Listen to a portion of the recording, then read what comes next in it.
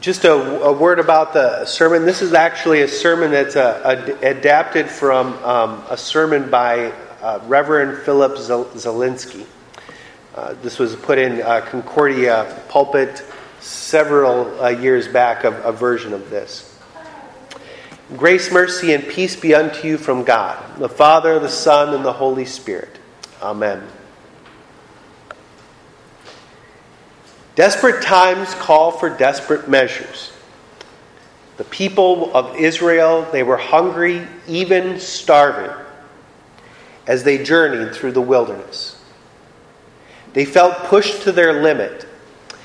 They couldn't take it anymore, and pretty soon, the memory of meat and bread in Egypt clouded the memory of their slavery and their oppression that was there. They didn't remember the pain of the whip across the back. They could only think about the pain that was in their stomachs. They didn't remember the torture of slavery. They could only think about the fleeting pleasures of a meal. So what did they do? They grumbled. They would say to Moses and Aaron, "What, did you bring us out into the desert to die?" As if Egypt wasn't good enough for us. But what they were really doing was not grumbling against Moses and Aaron. They never prayed to Moses and Aaron to rescue them from Egypt. They prayed to God. And God rescued them by the hands of Moses and Aaron. This place was not a place of independence. God was not leading them from freedom from everything. He was leading them from freedom of slavery to a dependence on Him. Out in the desert, every single meal came miraculously from the hand of God. This was a place where they were to learn to trust God. The people rejected this proposal, and they rather wished that they were dead or in slavery, rather than free and hungry. Can you relate to the people of Israel? I'm sure that you don't, but I have to ask, do you ever grumble about your situation? Of course you do. We grumble when we're working. We grumble when we're at school. We grumble when we're on vacation. We grumble when we're in the comfort of our homes and everything is going the way it's supposed to. It is so easy to point out where things could be better, or how we could certainly do a better job if only we were in charge, instead of our, incompetent boss or our incompetent teachers. But I think of how good we really have it. I cannot imagine walking through the desert. Yesterday I was looking at some pictures of this festival, which I think is crazy, of this festival called Burning Man.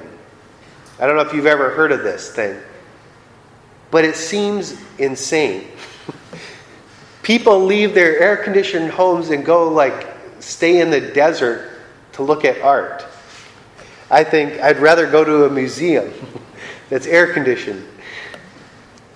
But this was daily reality for the Israelites. They were living in a desert, in the wilderness. There's nothing out there. There's no food. There's no water.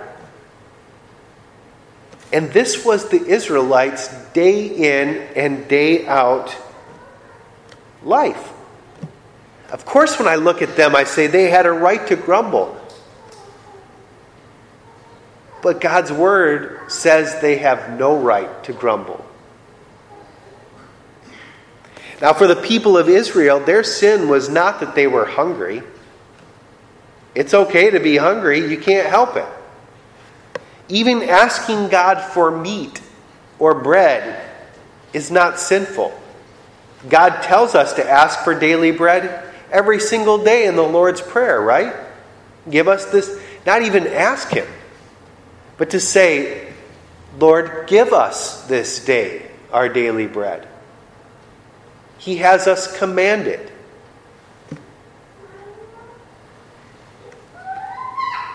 God tells you to ask Him for these things. But their sin and our sin is the sin of not believing that God is going to provide it.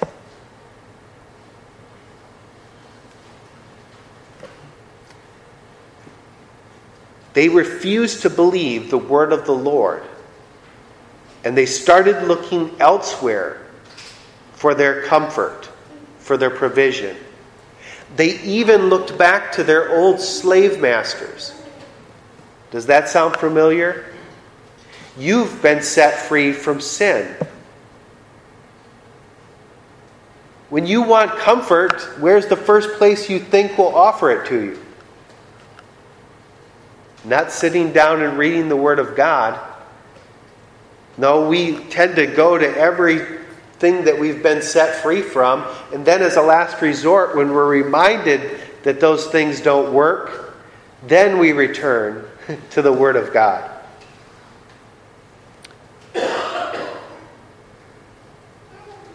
See, God promised them that they were going to a promised land. Everybody knew it. They couldn't wait to get there. Yet, as soon as difficulty set in, they forgot where they were going because of the immediacy of their problem. We are going to a promised land. The moment you cross the Red Sea in your baptism, being set free from your sin, heaven's yours. That's where you're going. Heaven, I promise you, is greater than anything you could ever imagine. St. Paul says, when I consider our future glory, it's hard for me to even consider my present suffering. But the problem is we never consider our future glory or the God who promised it. We just focus on the now.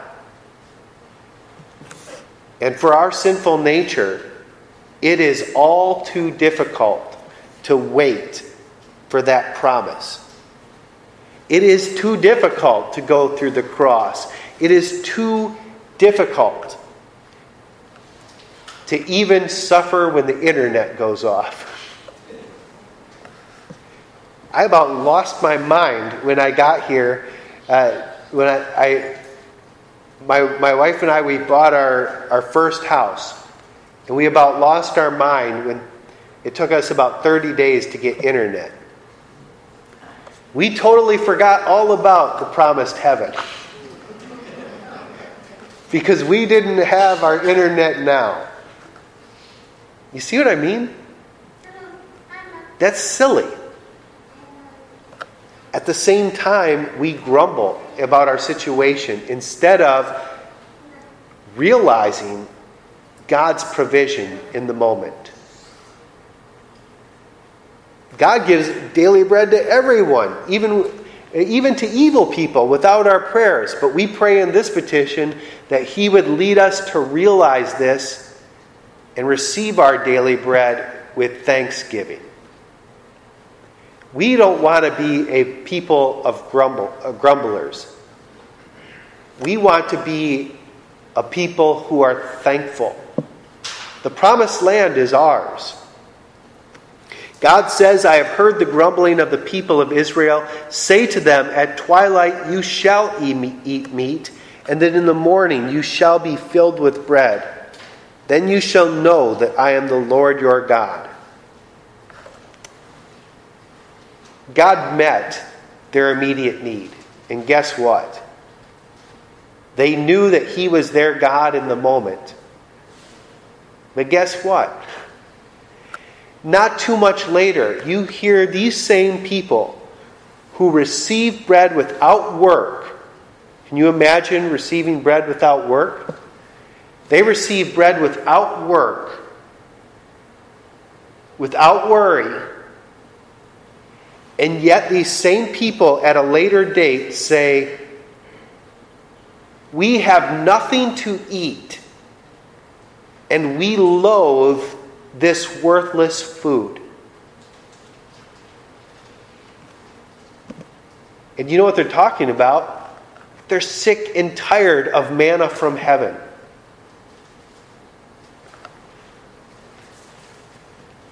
That blows my mind, especially in light of John chapter 6.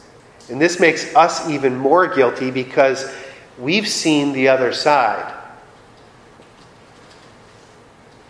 Jesus said to them, "Truly, truly, I say to you, it was not Moses who gave them bread from heaven, but my Father gives you the true bread from heaven. For the bread of God is he who comes down from heaven and gives life to the world."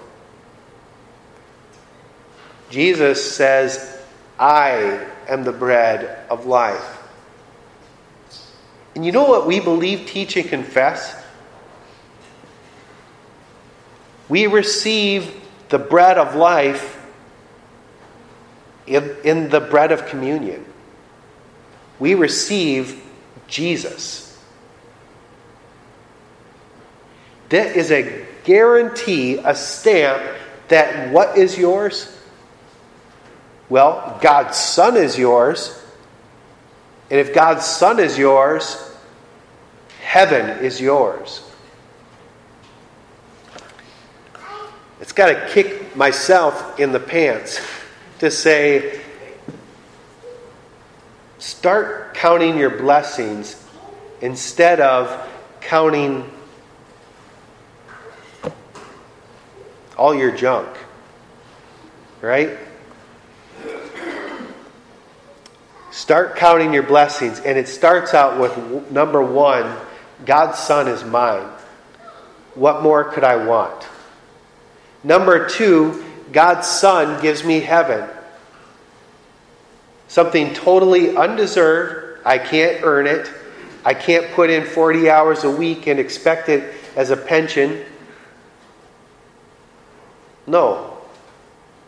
Even pensions will let you down. God's word will never let you down. That's what we want to hold on to. Your deliverance has been won. Jesus gives you his life, in his life, suffering and death. He gives you immortal life. I totally lost the place on this sermon, so I think I'm going to wrap things up. The amazing thing about God is, with the people of Israel, with their grumbling, I know what I'm tempted to do when my son grumbles about the meal. I am tempted to say, okay, let's go to your room and you will not eat at all. You know, I'm kind of old school. I'm just like, no, you will not complain. You're going to go to your room. But no, he fed them. God fed them. He could have wiped them out. He provided for them. He followed through. He followed through. He follows through with you as well. We grumble all the time, and yet week in and week out, to us ungrateful people, he still comes and gives us his Son, bread from heaven, in word and sacrament. He doesn't say, okay, no way, this week you've complained too much, I'm not giving you Jesus. That's it. No more. No more bread from heaven. He says, please receive it. And this word sanctifies you. It changes you. It makes you into someone grateful. If you're ungrateful today, that is a sign that you needed to be here. And I can tell you, if you were wondering if you are one of the ungrateful ones, you are.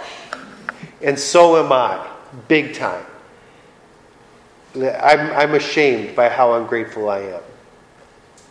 But thanks be to God, He gives me bread to heal me, to change me. He gives me bread to be thankful for. He gives me His Son. And now may the peace that surpasses all understanding guard your hearts and minds in Christ Jesus until He returns for you. Amen.